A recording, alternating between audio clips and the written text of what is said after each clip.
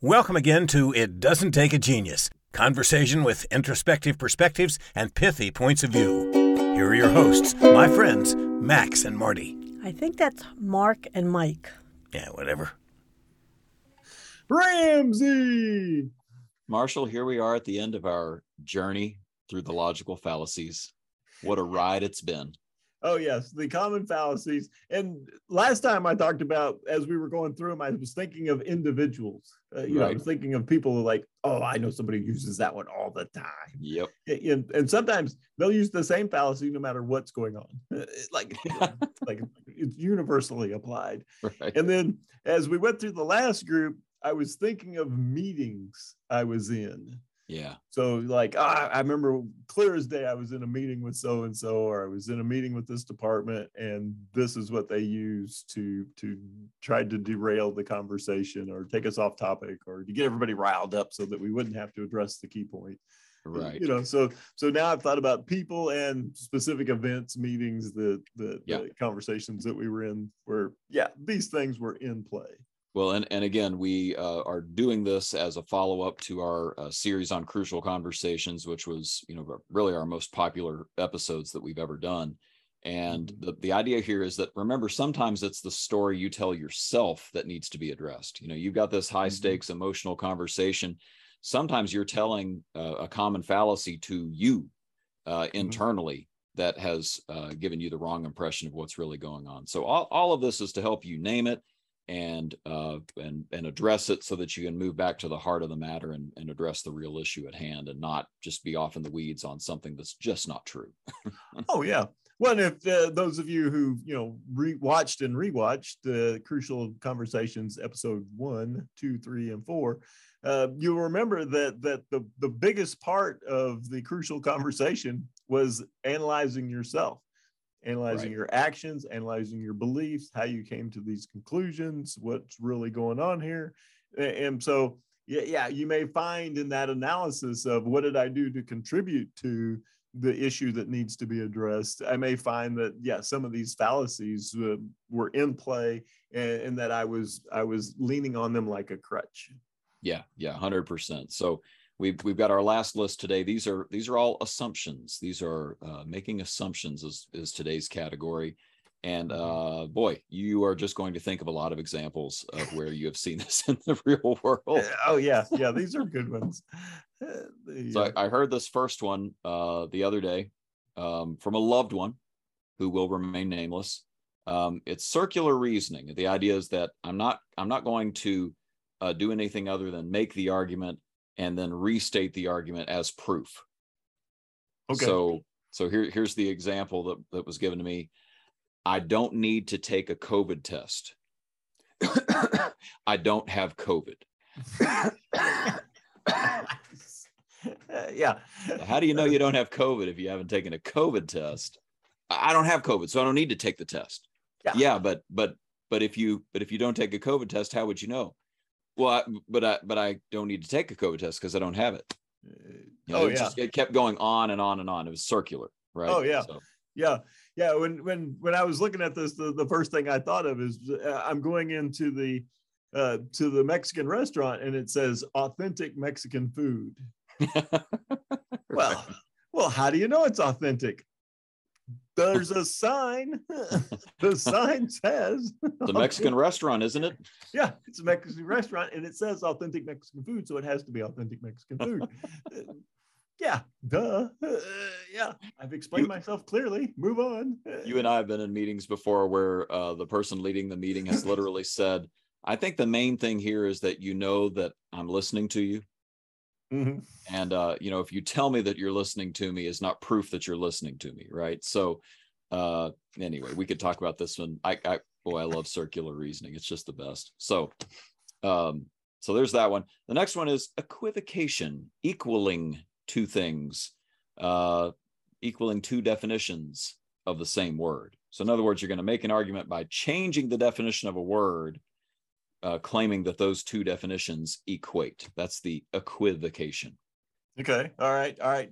So hit me with one of these. I see this a lot. I was working really hard on the computer And what they mean by working really hard on the computer is playing solitaire and Minesweeper on the computer. That's playing on the computer, not working on the computer. But they were on the computer, were just working really hard. In a phrase, in a way, they have been working. They've been working at a game, right? Mm-hmm. So, no, that makes perfect sense. So now I'm thinking of, I'm talking to the sales guy, and he says, you were gone most, the middle part of the day. Where were you? Well, I was networking off site. Yeah, right. Okay. So could you take a breathalyzer real fast? Yeah. For me? Since when is day drinking networking? Right. Yeah. No. That's, we would call that something else. Yeah. So, but I define it one way. You define it another way. Well, and you bring up something that could go along with any of these episodes on the fallacies, but define your terms, right? Let's define your terms. What do you mean by networking, right? In that case, what do you mean by computer? What do you mean by working at the computer? When we start to get specific, and it doesn't have to be ugly, right? We're just asking some questions, being genuinely curious, trying to dive a little deeper so that we make sure we're not making a fallacy. And that's when we uncover, like, man, when you have to define that word, things become real pretty fast. So I remember a conversation. Sales manager said, where were you? And he says, I was out prospecting. And the guy says, well, I saw your car at the strip joint. And the guy didn't miss a beat. He looked at me, he said, everyone working there had jobs. So I knew they had jobs. They could buy what it is that we're, Got it. Like, genius. What a forward thinker. Yeah. Marketing genius. Yeah.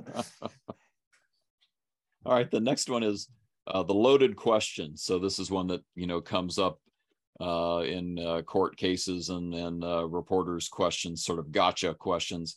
You're asking a question that already assumes an argument based inside of it. So, example, when did you stop drinking on the job? So I'm asking you about when did you stop drinking on the job? I'm already assuming that it's just true that you've been drinking on the job. That's the fallacy, right? Oh, yeah. Yeah. So, Mark, do you still beat your wife? Right. That's the other classic example. Right. Wait a minute.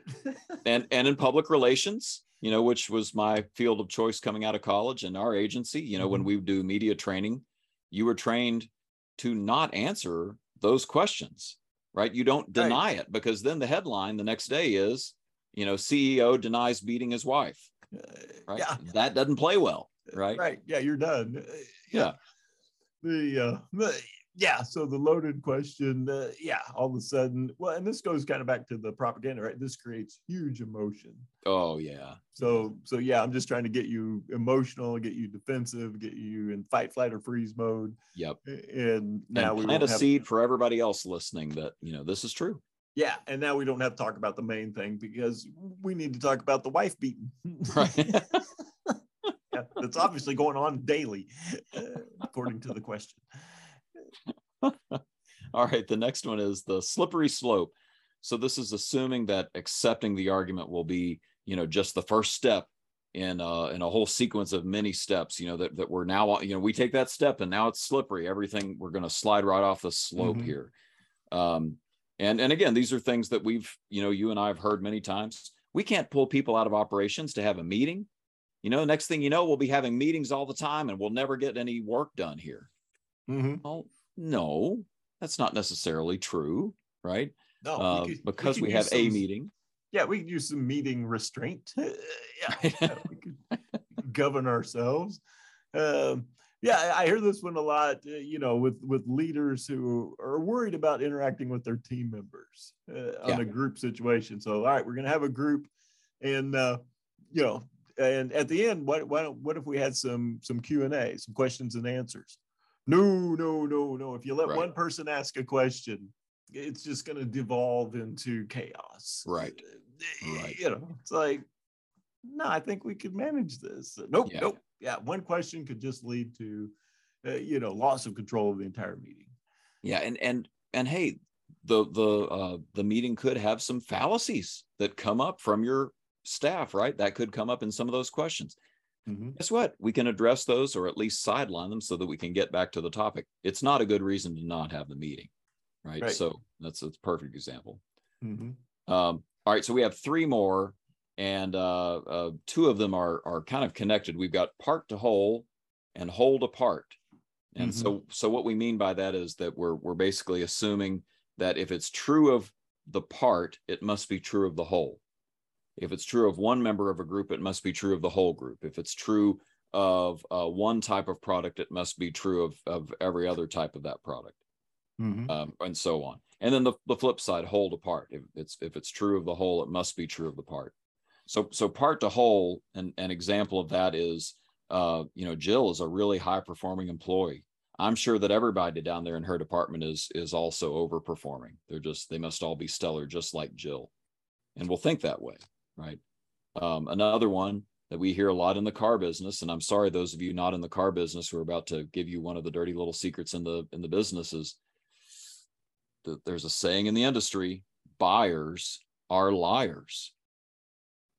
What we mean by that is that they might just have had somebody come in, a few people come in, and gloss over some details about their trade-in, for instance, or about what they're really trying to accomplish with the sale that they want to make, or fill in the blank. They're just not telling the salesman everything. And so we've had people do that. So that means unequivocally, buyers are liars. They're just all liars, every one of them.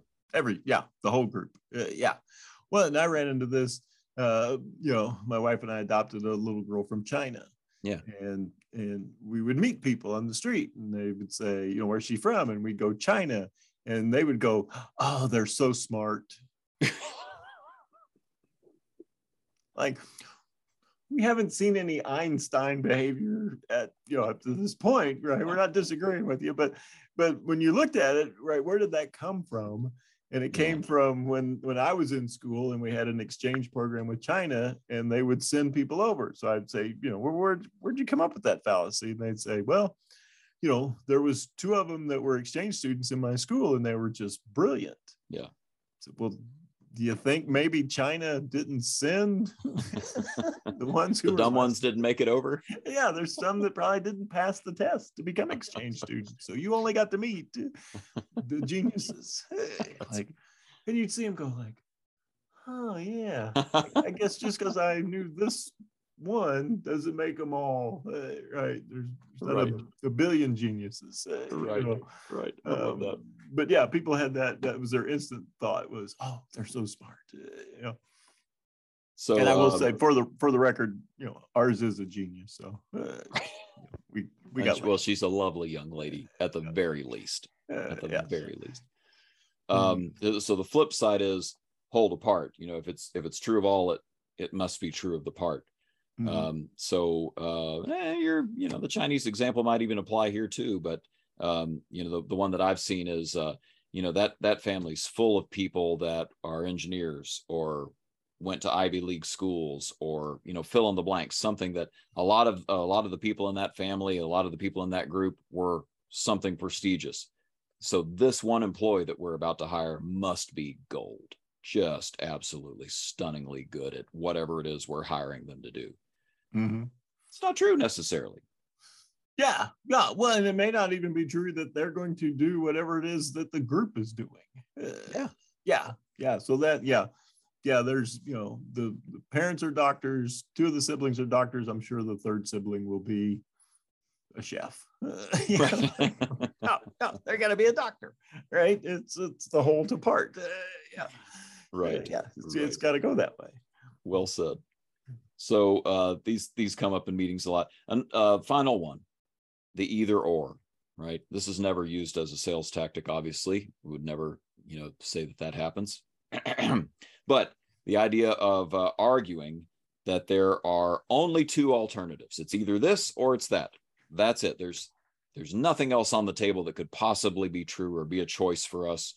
It's only these 2 things, when of course there are any number of possible solutions or possible things that could be true. We can either open on Sunday. This is what it's down to, folks. We either decide right now we're opening on Sunday, or we're going out of business because we're going to lose so much revenue. These are the only 2 options ahead of us.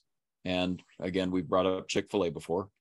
You can look to Chick-fil-A to know that that's not necessarily the only two options on the table. You can make a ton of money, more than your competitors, and not be open on Sunday at the same time. That's possible too. Oh yeah. Well, and this goes to the heart of the divide, I think, in our entire country. Oh boy. Yeah. You know, yeah, if you're for this, you have to be against that. Right.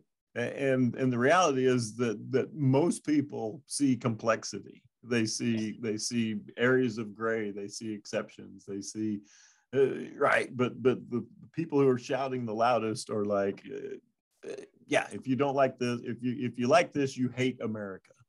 Right. Like, no, I kind of not for that, and I really like America too. You know, so yeah, this either or is this polarization that, yeah, if you're for this, you're against that. If we do that, this will be the only outcome. Yeah. It's like, no, it could be like hundreds of different outcomes, depending on how we do it, when we do it, the manner in which we do it. Yeah, all these things are much more complex. But yeah, the either or, right? And that one goes to, I think that one kind of goes back to the very first one we started, which was, you know, the fear. I'm gonna create fear. You know, if we do this, all is lost. It's like, oh yeah, you're just trying to scare people, and yeah, it's not working. That Mike, assumption is not right. That you're spot on, and you've taken us to an inspirational, universal, closing moment here in this series to tell us that we all need to start having better dialogue with each other. Mm-hmm. The same person that told me that they didn't have COVID, didn't need to take a COVID test because they didn't have COVID. They were also sharing with me about somebody that I knew of who I thought was an absolute loony from the other side of the political aisle.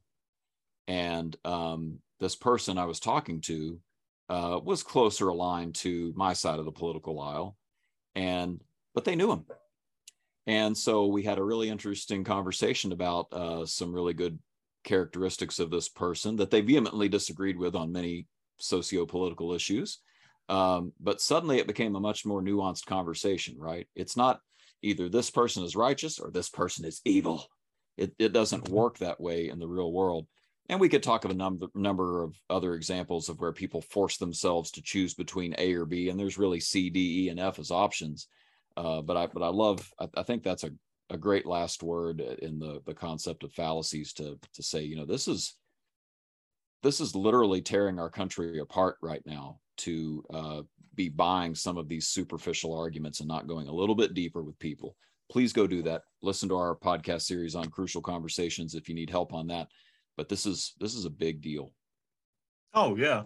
Well, and you hear people, they'll start to say something and then they'll have to preface it. Right.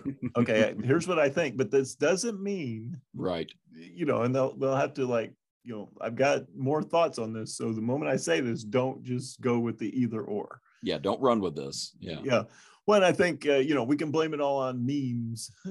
So the either or makes a great meme. Yep. The complexities of an idea, they don't lend themselves to 7 words or less. Yeah.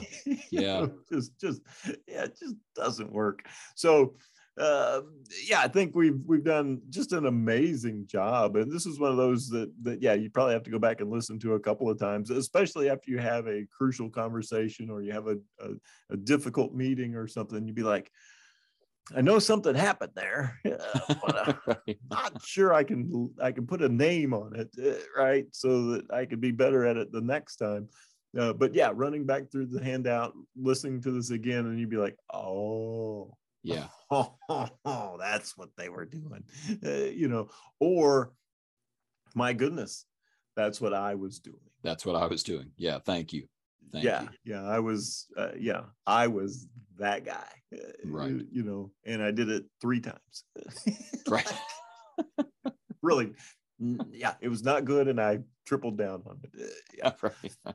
Yeah, not how I want to go forth into the world. So, Yeah, I appreciate you bringing this to my attention, and yeah, it dovetails perfectly with Crucial Conversations and just every aspect of life you're going to run into this. Yeah, this is pretty universal. So and I appreciate you making the political point that is maybe going to help us survive another decade at least, if we can figure out how to have better conversations with each other and really learn what's going on. Not to say that we don't have strong opinions and believe that one side or the other is very wrong on something, but we could have a dialogue about that and get to the heart maybe and find some common ground. So with that, who's our common ground? Oh yeah, that guy. Yeah, talk about nuanced. Right. Yeah. Right. Always open to new ideas. 100%. And he's our favorite announcer because he's our only announcer. Yeah, that's right. Take it away, Mr. Wolf. And that's it. Join us next time when you'll hear Mike say, well, I'm sure he'll say something pithy. Don't miss it. Next time, It Doesn't Take a Genius.